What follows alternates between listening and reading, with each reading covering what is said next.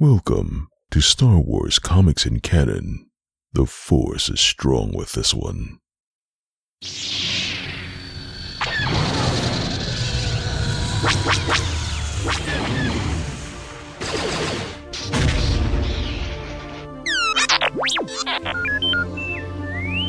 Hello there and welcome to Star Wars Comics in Canon, your guide to the wider Star Wars canon through the comic book lens. And to take you on this journey, I'm your host, Mike Burton.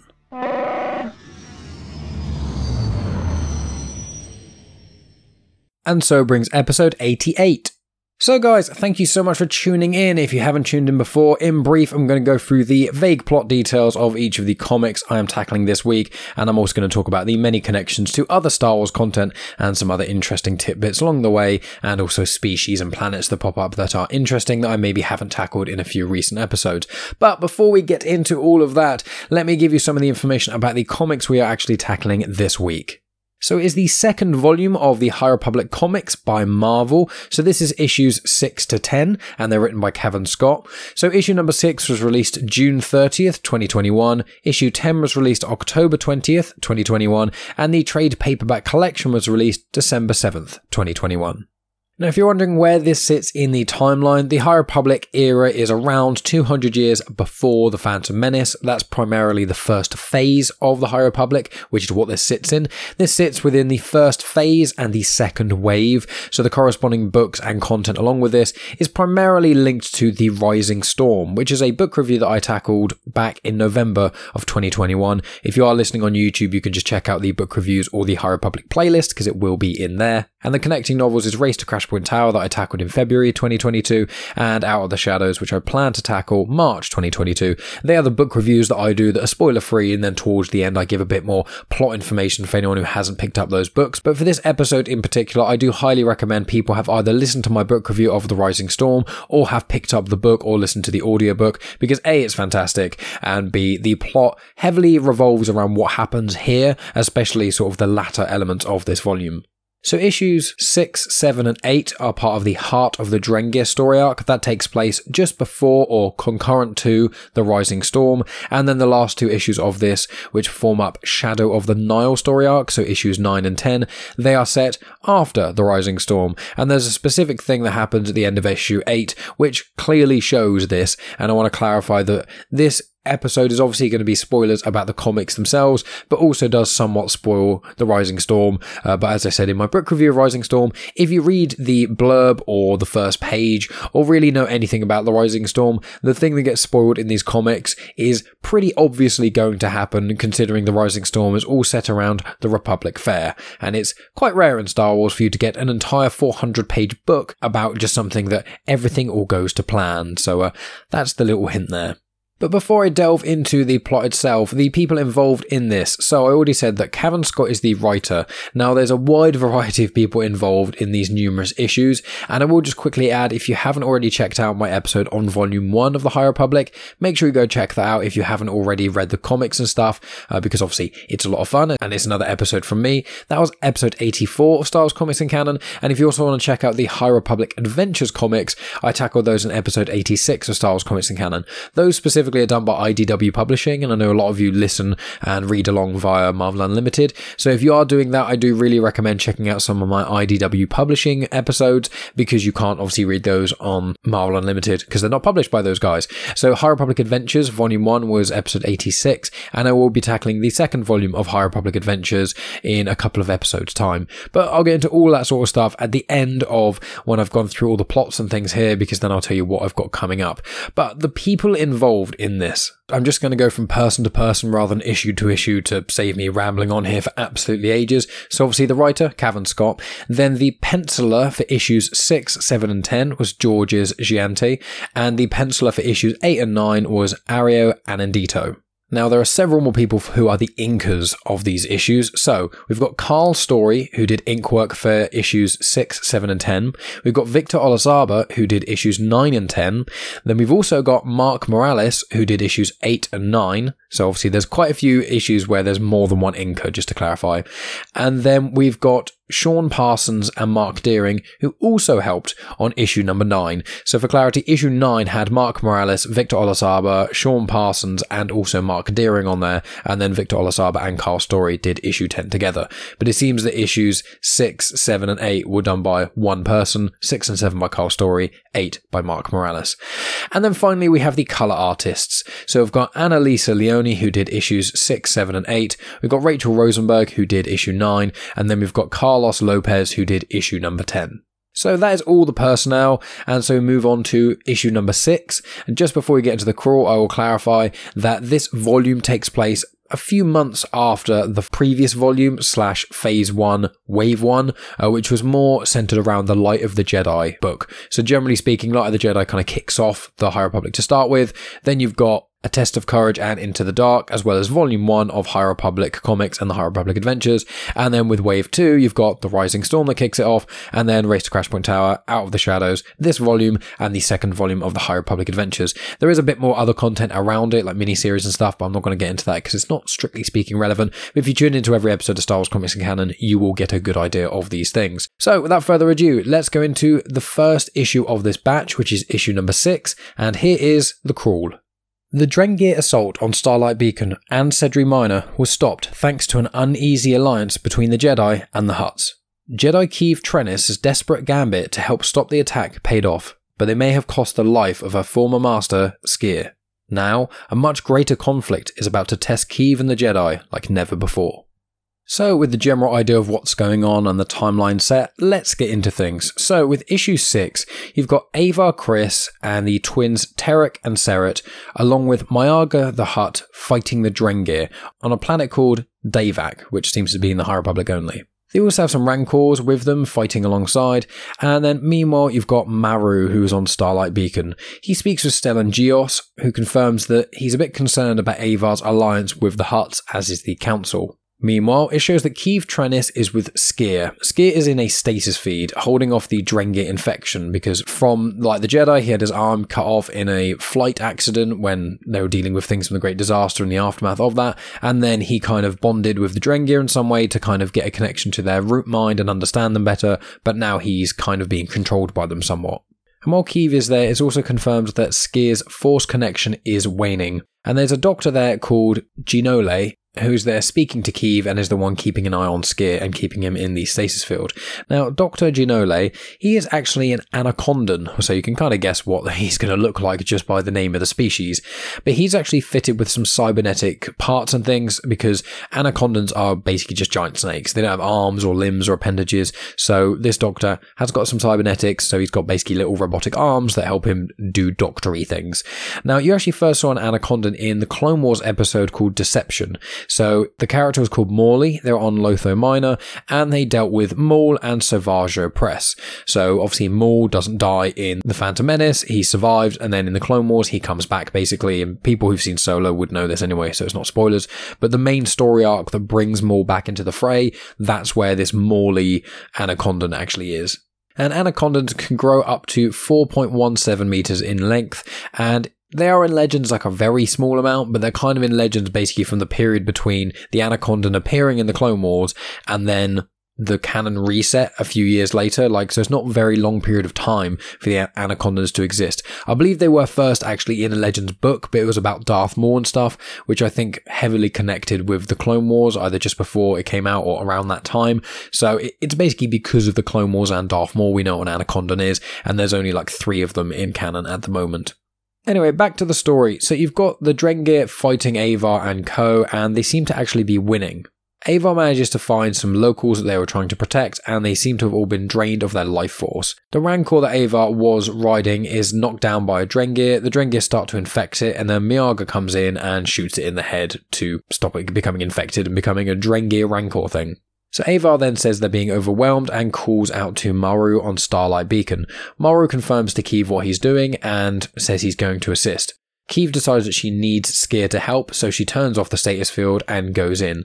His Drengir arm then grabs her, and the roots grow and go into her nose and mouth, and she falls into this strange root world. So in this peculiar root world, Keeve is then reunited with Sskeer. They both seem to be there in like a physical form, even though they both kind of know they're not there physically. It's like this strange thing. Keeve says, is this part of the Force? Is that how the Drengir are communicating? And Sskeer says he isn't sure. But they're basically, the root world is the root mind, and it's just how the Drengir are communicating. There's roots and vines everywhere. Things are a little bit miscoloured.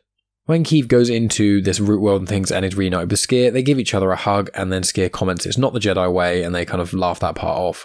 So they then go off and try and find the heart of the system. While this is going on, you've got Avar still fighting this battle with the Drengir and is still not winning very well, but she can now hear Keeve's song within the song of the Drengir.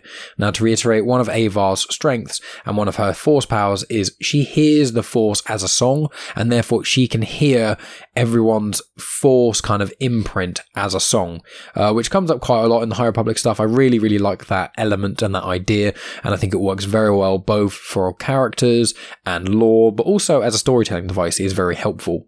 But upon discovering this, Avar then communicates with Maru on Starlight once again. He hasn't yet left, and he checks on Keeve, and it shows that she's standing next to Sskeer with all those roots going in. She says out loud that they are searching for the first seed, but they are not strong enough. So she does have some degree of understanding of things going on outside of the root world, as well as while being inside the root world. So Maru and a person called Oberlin assist. They use the Force to try and help Sskeer and Keeve overcome the Drengir, and then the roots within this root world let go of Keeve and Sskeer and start to slink away. So Sskeer and Keeve grab onto these as they're retreating, and then they get pulled to the Great Progenitor.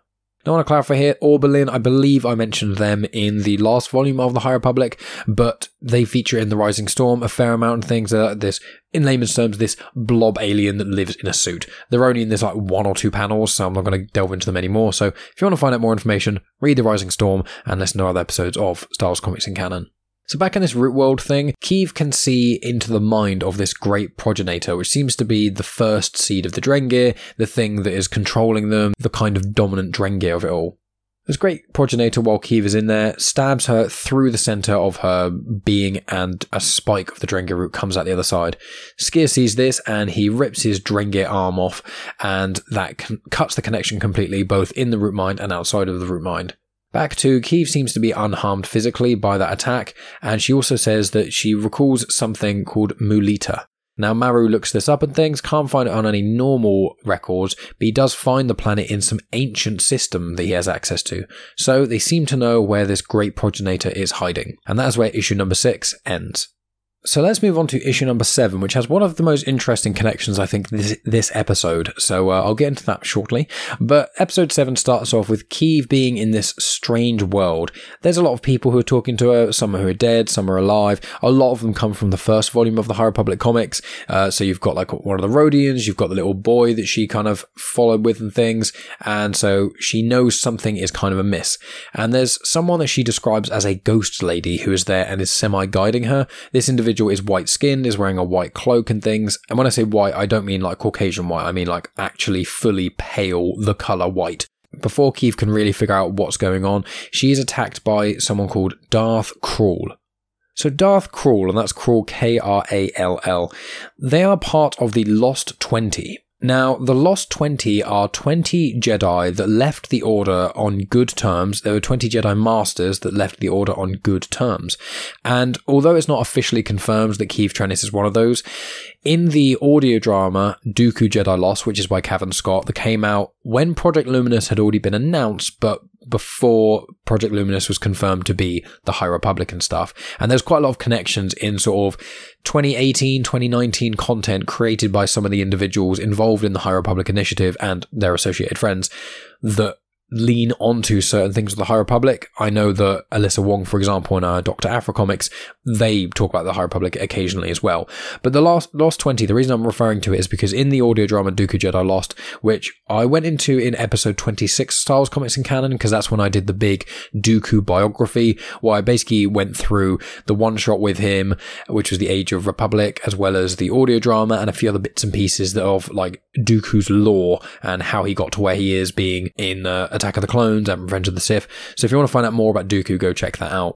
But basically, there is a Master Trennis who is known to be part of the Lost 20. Dooku was actually number 20 of the Lost 20. Obviously, they were called that after Dooku entered, but they're like statues of the other members of the Lost Jedi Order that left and things. But Darth Krall is mentioned in Dooku Jedi Lost, originally called Radaki. And Radaki's saber, or Darth Krall's saber, is actually in the Bogan collection. And the Bogan collection is on Coruscant in the Jedi Temple. It's this hidden safe, basically, full of peculiar and strange artifacts, primarily dark side objects and things that they don't want the rest of the Jedi being able to see or get access to. And in Dooku Jedi Lost, Sifo Dyas, as well as Dooku, go into the Bogan collection and look around at some cool stuff. There's lots of very interesting tidbits and bits of information in there that are intriguing, but Darth Krall was one of them that I found the most intriguing because I really like the Sith and they very much interest me, but obviously they're barely in the canon apart from, the few around the Skywalker saga.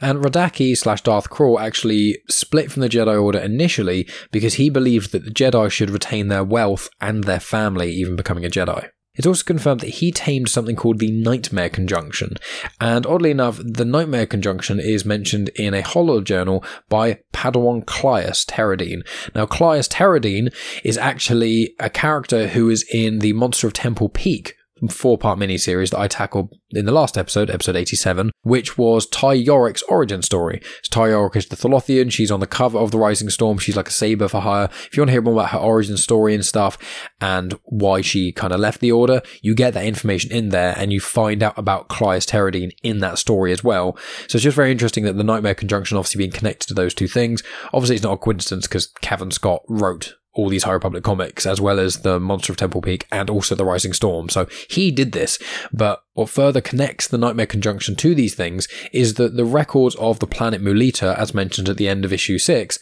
that's actually found in information from that era. So the same sort of time era, all those things kind of happened. And we don't know what the Nightmare Conjunction actually is. I have a suspicion. My guess might be the Nightmare Conjunction was when the Sith originally raised up the Drengir or something like that. But that is just a guess of mine. I looked online. I couldn't really find anything specific. I think it's being saved either for the next phase of the High Republic. There's going to be 150 years prior to this phase. So that will mean it's 350 odd years before the Phantom Menace. We'll see how that kind of goes, or potentially it's going to be in the Acolyte series it'll get mentioned, or potentially it'll be when the canon eventually goes into the older Republic, when the Sith were about and the Sith Wars, all that sort of stuff, about 1,000 years before the Skywalker Saga. When that all happens, I imagine we'll get some information on the Nightmare Conjunction, but at the moment we just don't know what it is. But yeah, it's just interesting that Keeve gets a vision and basically has this kind of Force vision fight with Darth Krall in this strange world that she's still kind of connected to the Drengir root mind in.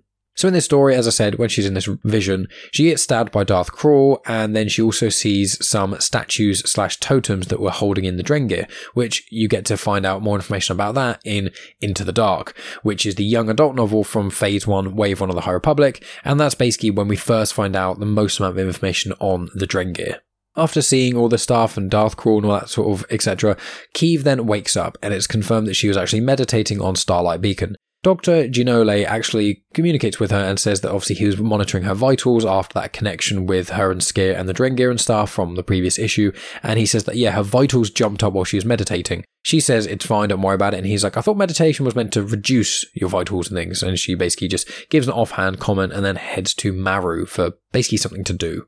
Avar is currently speaking with Maru, and she's confirming that she wants more Jedi. Some of them are at the Republic Fair, and to clarify, this is still set before the Rising Storm, but some of these Jedi are at the Republic Fair and things, but none can really be spared for Avar.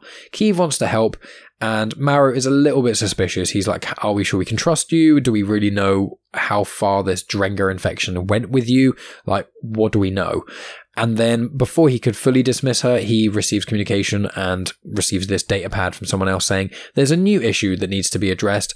And he was like, well, Keeve, here's your time to prove it. Here's the information. So, meanwhile, we see the Nihil are attacking some Shartos. Now, Shartos are like mini Wookiees, that's how I describe them. This is the first time, I think, in the canon, and they were first in Legends in a role-playing sourcebook, but across canon and Legends, they've barely been in it at all. But just imagine like a mini Wookiee. Not quite a Ewok, they very much just a tiny Wookiee. A pygmy Wookiee, as it were. So yeah, the Nihil are attacking these Shartos, and they're after some sprayer droids. Keeve Trennis then appears, defends these Shartos that are being attacked, but is then distracted by a force vision of Krall. The main Nihil that is leading this group smashes Keeve in the side of the head, and then before she can kind of react or do anything further, this main Nihil is hit by this very large metal object that just smashes into him. It shows this metal object was actually thrown by E88.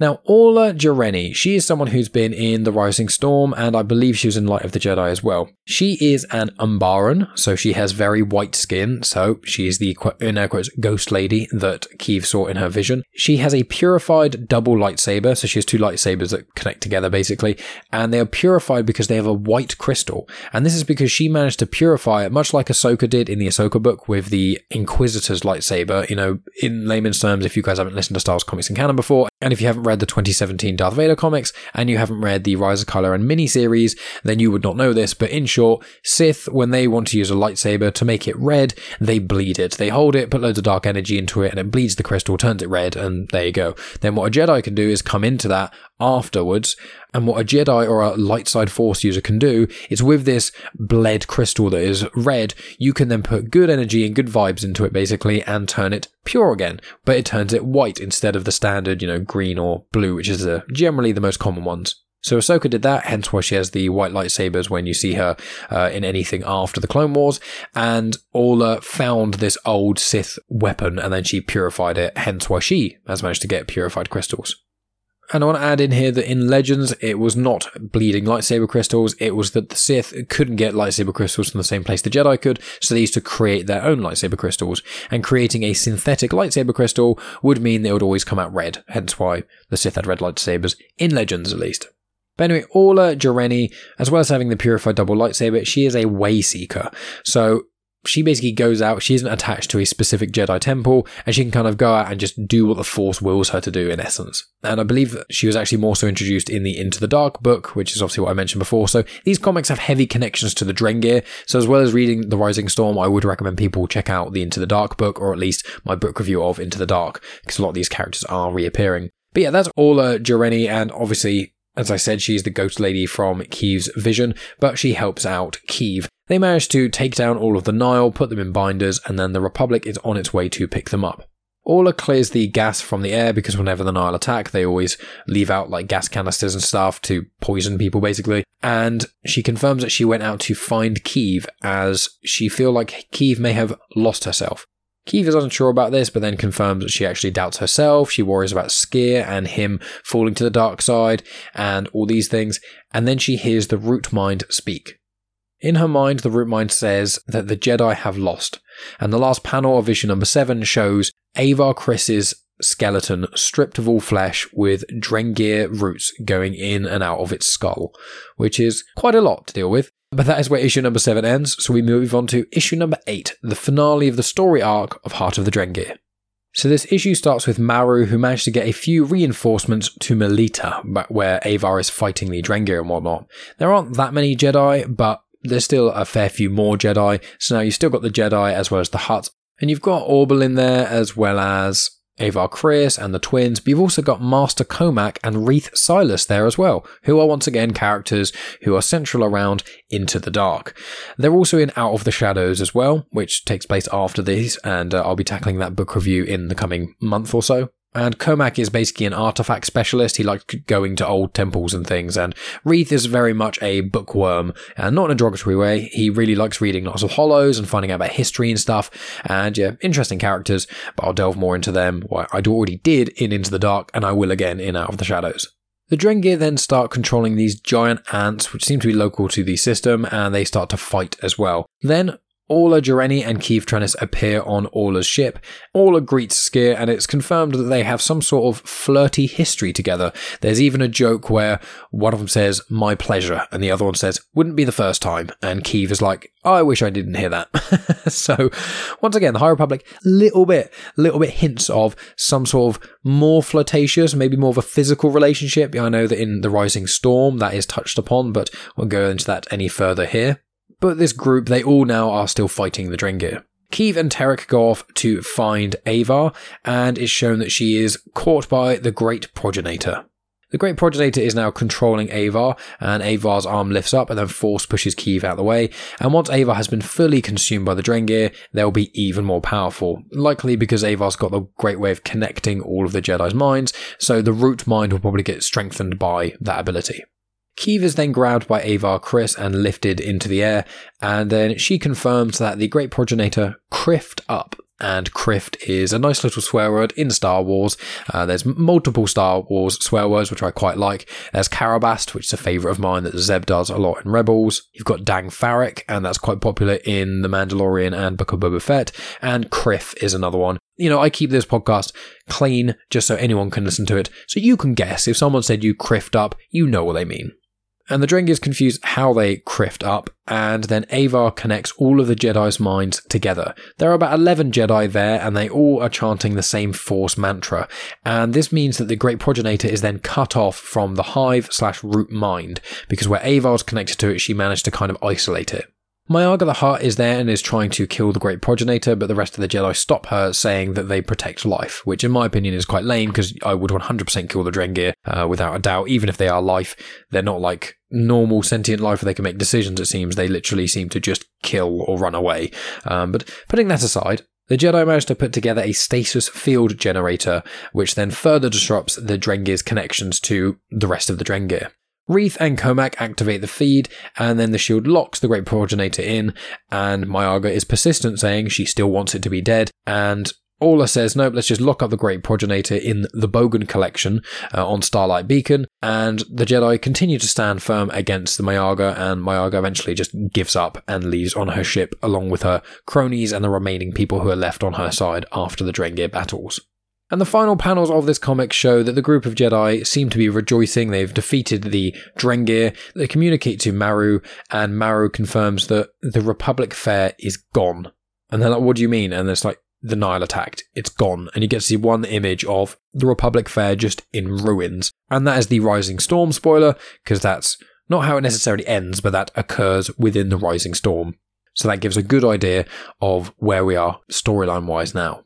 So that was issue number 8 that ends, and so we move on to the penultimate issue, which is issue number 9. Now, issue number 9 is the first of the 2-part arc Shadow of the Nile, and it takes place several months after issue number 8 ended, which means that it is several months after the events of the Rising Storm.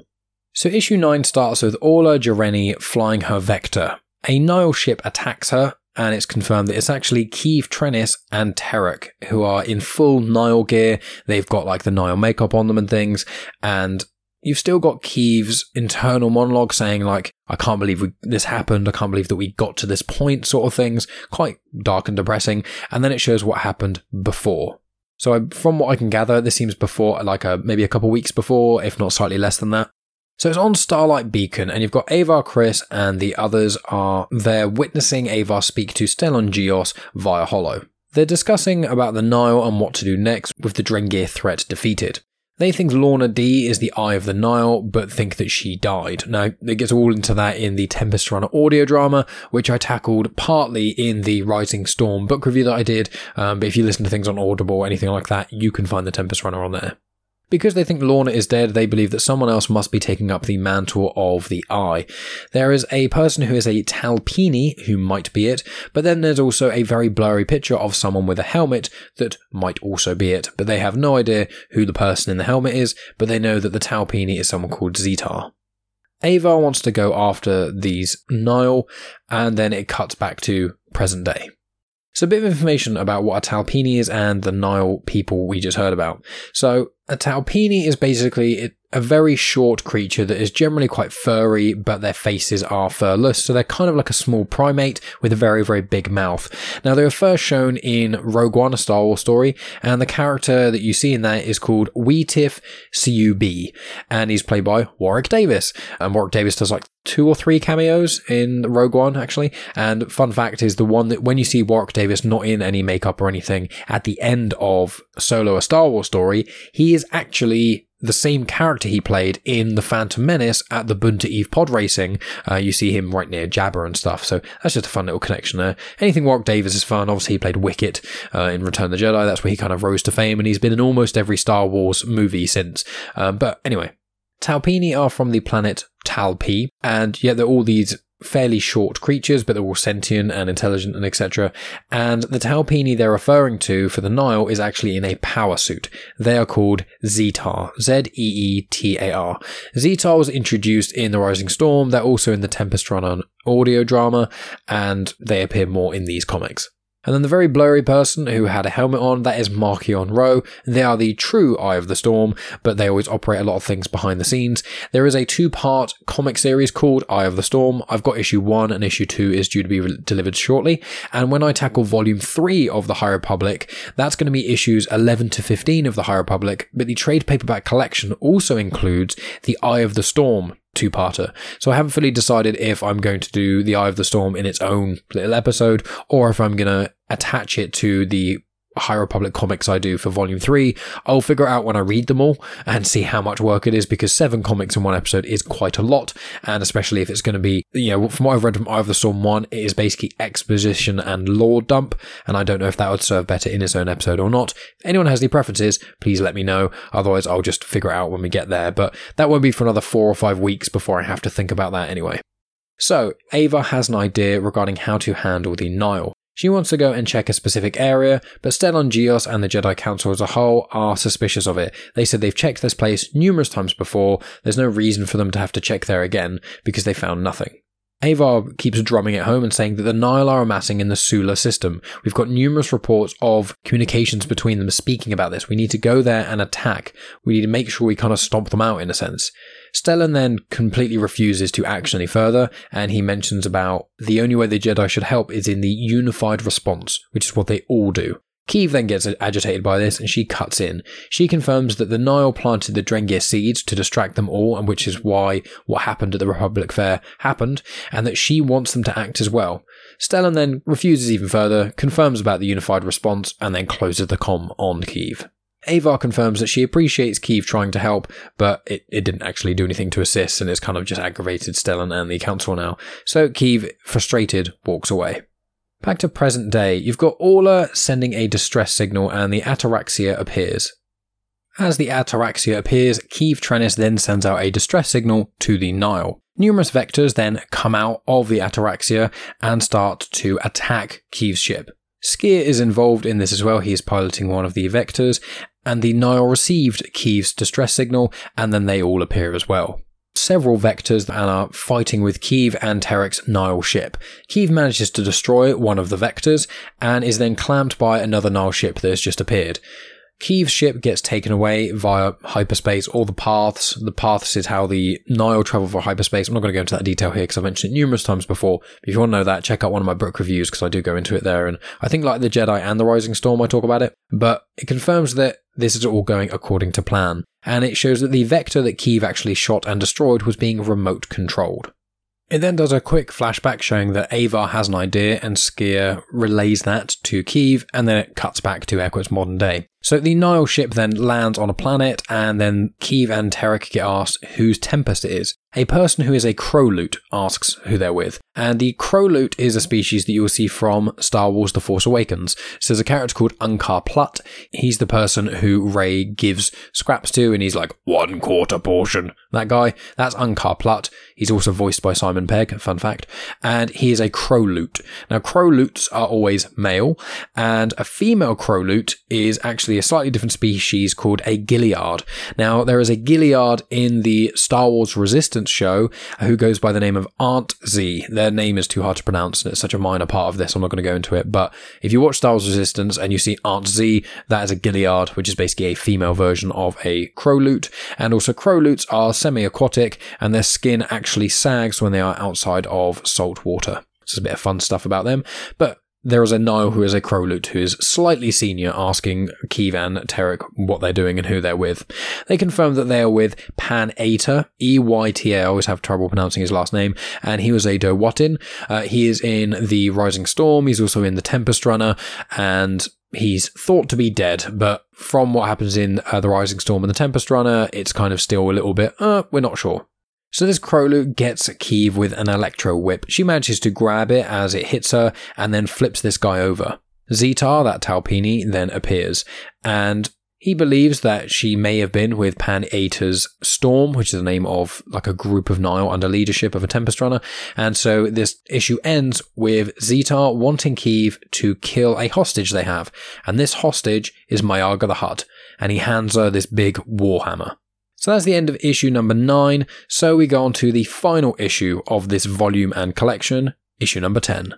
So Keeve is trying to figure out what to do in this situation where she's meant to kill a Hutt in cold blood with this giant hammer. She notes that there is a Nihil in the background who is carrying some nagnol, which is some very explosive kind of gas, but it can also kill a Hutt. And then actually in volume 1 of the High Republic comics, when the group of them found a dead Hutt on a Nihil ship that was killed by some sort of strange gas and lots of stabbings, and then it kind of had a Drengir inside of it and whatnot, that was actually killed by a nagnol. Now, nagnol was actually in Legends, but it was only very briefly in like 2 bits of Legends content, and one of them was Knights of the Old Republic 2, the Sith Lords. There's like a few lines of dialogue that mention it, but to my knowledge you don't actually get to see it. But that's Nagnol, Nagnol. So as Keeve kind of clocks this Nihil doing that, she seemingly uses the Force to kind of nudge him a little bit, so he drops it. He drops it and then it explodes, causing a large amount of havoc.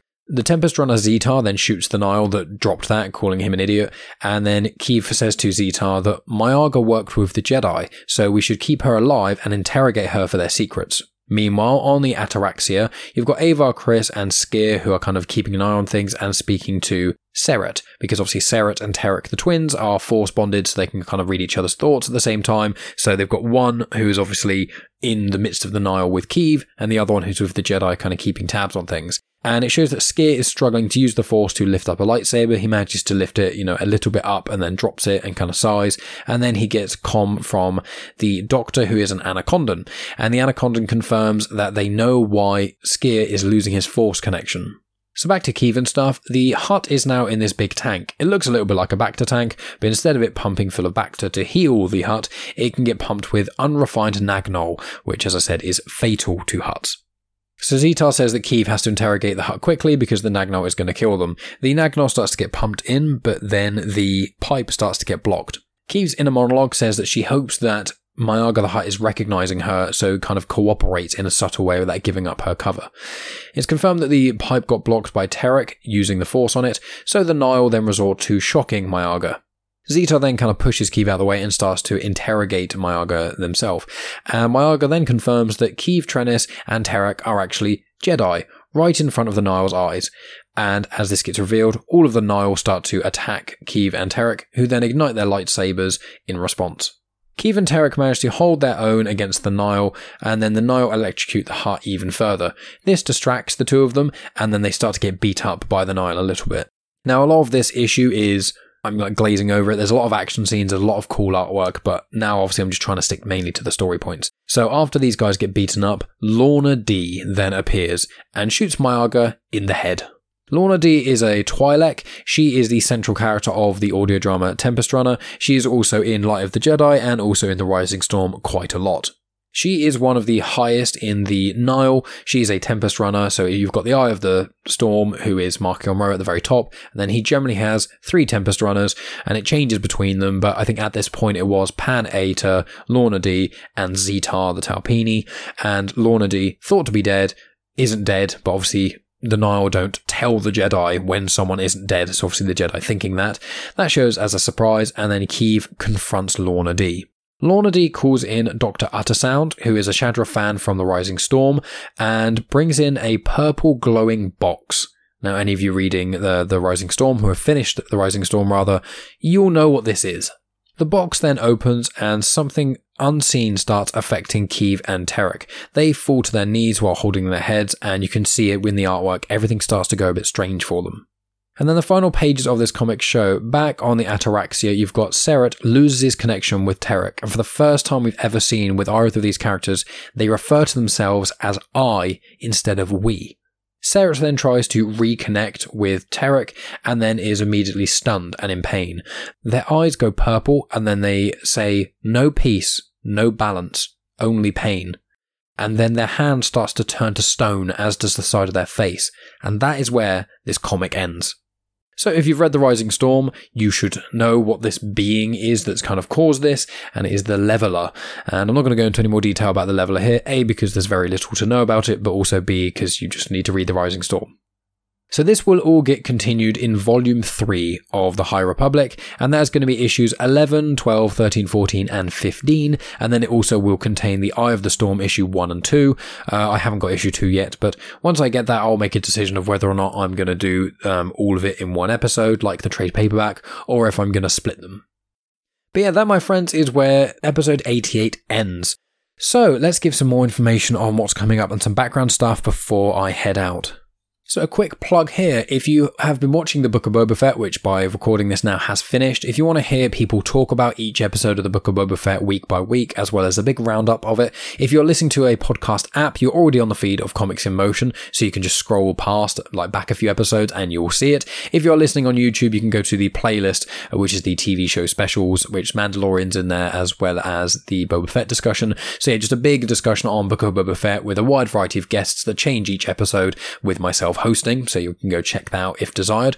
Also, that is a call to you guys. If you're listening on YouTube, please subscribe. If you're not listening on YouTube, please click the link in the description to go to my YouTube channel, where you can then subscribe there. Even if you don't listen on YouTube, I know barely anyone does, but if you could do that, it would mean a lot to me, because I've got playlists on there which have got all of these Star Wars Comics in Canon episodes. They're in different genres and things, so if there's one you just want to hear about all the High Republic stuff I've done, or all the Darth Vader stuff, or just things that are like bios about certain characters, all of those are in individual playlists, and there's a few crossover playlists as well. All episodes of Genuine Chit Chat, some of them have got video in them on YouTube as well, and they're also all in playlists by genre. And in addition to that, you've got some bonus stuff on there, like my Loki discussion, which was on the feed of Comics in Motion, and obviously the Book of Boba Fett and that sort of thing. Plus, if I can get the subscribers up to 100, then it means I can change the channel name from Gobbledygook to /Genuine Chit Chat, which I've been wanting to do for a while, but obviously I can't just translate my podcast followers onto the subscribers onto YouTube, or it'd be much easier to be able to do all that stuff. But if you are listening, that would mean a lot to me to go and do that. If you want to support the show in a different way, you can rate on Spotify out of 5 stars. You don't even need to write anything. You just click like 3 things and then you'll have given it a review. So please review both Genuine Chit Chat and also Comics in Motion 5 stars. It would mean a lot to me and the rest of the guys. But you can also leave reviews on Good Pods, Podcast Addict, Apple Podcasts. Leaving a review takes you a couple minutes. I know it's a bit of a pain, but it means the absolute world to both myself and all of my Comics in Motion family. It does help get the show up the charts and gets more exposure and things, so more people discover it, which is exactly what we want. So if you could do that as well. Otherwise, you can share on social media. You can tell your friends about it. Obviously, if any of your friends like Star Wars at all, please send them my show, because as I try and make it every episode, you don't actually even need to read any comics to enjoy the show. I know a handful of you guys do listen and read along, and the rest of you just listen. So please try and share and support and tell your friends about this as well. If you've already done all of those things, or if you don't wish to do any of those things, but you want to get some additional content and support the show in a different way, please check out patreon.com/genuinechitchat. If you go there for as little as £1 a month, which is like $1.50 a month, you can get access to my Patreon exclusive feed. So on there is occasional episodes of Star Wars Comics in Canon that get uploaded there early. I've also done plenty of book reviews on there that I have not released on this feed or on YouTube. You can't find them anywhere else. That is of Last Shot, which is about Han and Lando. There's also Dark Disciple, which is a Clone Wars novel about Quinlan Vos and Asajj Ventress. I've also done the Legends novel, Shatterpoint, which is a Clone Wars novel about Mace Windu. I'm currently listening to Darth Plagueis on Audible, and I'm going to be doing a review of that as well. I've got A New Dawn, which is the prequel book to Star Wars Rebels about Kanan Jarrus and Hera Syndulla. I think that's the next one I'm going to listen to. And I'm also going to listen to a huge amount of other Legends material and record book reviews for those that I will be releasing only on the Patreon feed. In addition to that, you also get a weekly show that myself and Megan do called Afterthoughts, where we watch movies or TV series or sometimes documentaries and put our thoughts on there. If it's a new movie, such as MCU stuff we see at the cinema, or a TV series, we give our spoiler-free thoughts. But if we do an older film or horror films or things like that haven't been out in the last 2 years, that are older than that, we will then generally talk about spoilers and stuff. We've done a huge amount of films. We've done people movies, horror films, thrillers, action, all kinds of stuff. And at the moment, we are doing a big Tom Hanks rewatch. So each week we're going to be releasing an episode where we've tackled record a Tom Hanks movie. We're doing it in chronological order, so we started with Big. We've also recorded one for The Burbs, which neither of us had seen. Megan hadn't seen Big either, which is baffling to me. We've also done one for Turner and Hooch. The next up is Joe versus the Volcano, then I think it's A League of Their Own, and then I think it's one or two others, and then Forrest Gump. So very, very excited to watch some of those movies, some of them again, some of them for the first time, and give our reviews on those. So if you want to hear more of an insight into mine and Megan's relationship, who's been a guest on multiple episodes of Genuine Chit Chat and episodes featured in the Comics in Motion Network, and you want to support the show, please consider checking out the Patreon. As said, £1 a month, and you get hours and hours and hours of additional content. If you subscribe now, you get a link on Patreon where you can put in a podcast app, or you can just listen on a Patreon app or whatever, and then there's hours of additional content on there where you can just listen to loads of stuff, including us doing reviews of each individual Star Wars movie, as well as the Harry Potter movies we're going through at the moment as well. We've done a bunch of MCU stuff too, so a lot of nerdy things on there, but as I said, there's loads of non-nerdy stuff on there too. I've also done some reviews of non-Star Wars comics as well as the Star Wars book reviews, so there's loads of ways to support the show and to get loads of additional content, but Patreon is the best way to do that. So that to one side, guys, what have we got coming up? So next week, episode 89 of Star Wars Comics in Canon is going to be the second volume of Poe Dameron comics, which is written by Charles Soule. It's the only comic run that I haven't actually read before doing this, so I'm reading them week by week, basically as you guys are listening. So that's going to be the next week's one. Episode 90 is then going to be the High Republic Adventures Volume 2. Now that's going to include issues 6, 7 and 8 of the High Republic Adventures, but also it's going to include the High Republic Adventures Annual as well, which I received recently. It's got 5 short stories in there, but I have not yet read because I'm saving it for that podcast, so that's going to be quite exciting there. Then the week after that, episode 91 is either going to be the Trail of Shadows. Well, episode 91 is definitely going to be Trail of Shadows, which is a mini-series set in the second wave of the first phase of the High Republic, where someone tries to investigate the death of one of the characters in The Rising Storm. And I haven't finished that yet. I've read the first couple and I've just received issue number 5. So that's a 5-part mini-series there. So I'll probably be tackling that. But if I don't tackle that on that week, what I will be tackling is Out of the Shadows, which is the young adult book for the High Republic, Phase 1, Wave 2. If I do one of those, whichever one I do, I will then do the other one for the following week. So it'll be one of those little swap-aroos again. And then the episode after that, I will be doing Volume 3 of the High Republic comics. So that's the general idea of what you can expect for the next few weeks/month. I have now got Fallen Star. I am currently reading Fallen Star as well, but I have had to take a pause from that because I'm currently reading Sandman, which is the Neil Gaiman graphic novel. I'm reading the first volume of that, which is issues 1 to 8, because we are going to be doing that in the Comics in Motion book club. We're going to be recording that, I believe, next week, and then that should be out the following couple weeks or so, and that is going to be the 4th episode of the book club. The first one was Darth Vader, Volume 1, 2017. I did with Dave and Matt Lloyd. Then issue 2 was Mouse. Episode 3 was V for Vendetta. And then obviously number 4 is going to be Sandman. And we've already got a couple more lined up in the coming months as well. So plenty of reasons to subscribe to Comics in Motion and any of the stuff that I appear in. I do try and put on my YouTube channel as well. But that is generally what you can expect from Star Wars Comics in Canon going forward. I appreciate each and every one of you guys listening, especially all the way up to the end of this rambling nonsense. Please share on social media, rate on Spotify and all the other good places, subscribe, share with your friends, consider checking out my Patreon and supporting the show.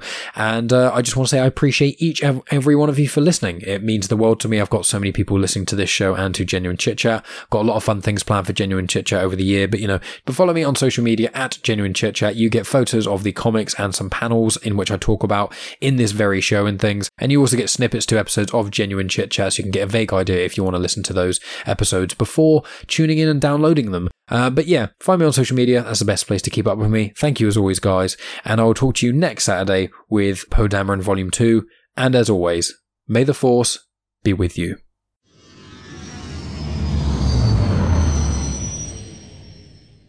The intro for Star Wars Comics in Canon is arranged by myself, Mike Burton, and the backing music was made by Eric Matias of soundimage.org. You have just experienced host, creator, everything elser of Genuine Chit Chat, and also the host and creator of Star Wars Comics in Canon, found on the Comics in Motion podcast, Mike Burton.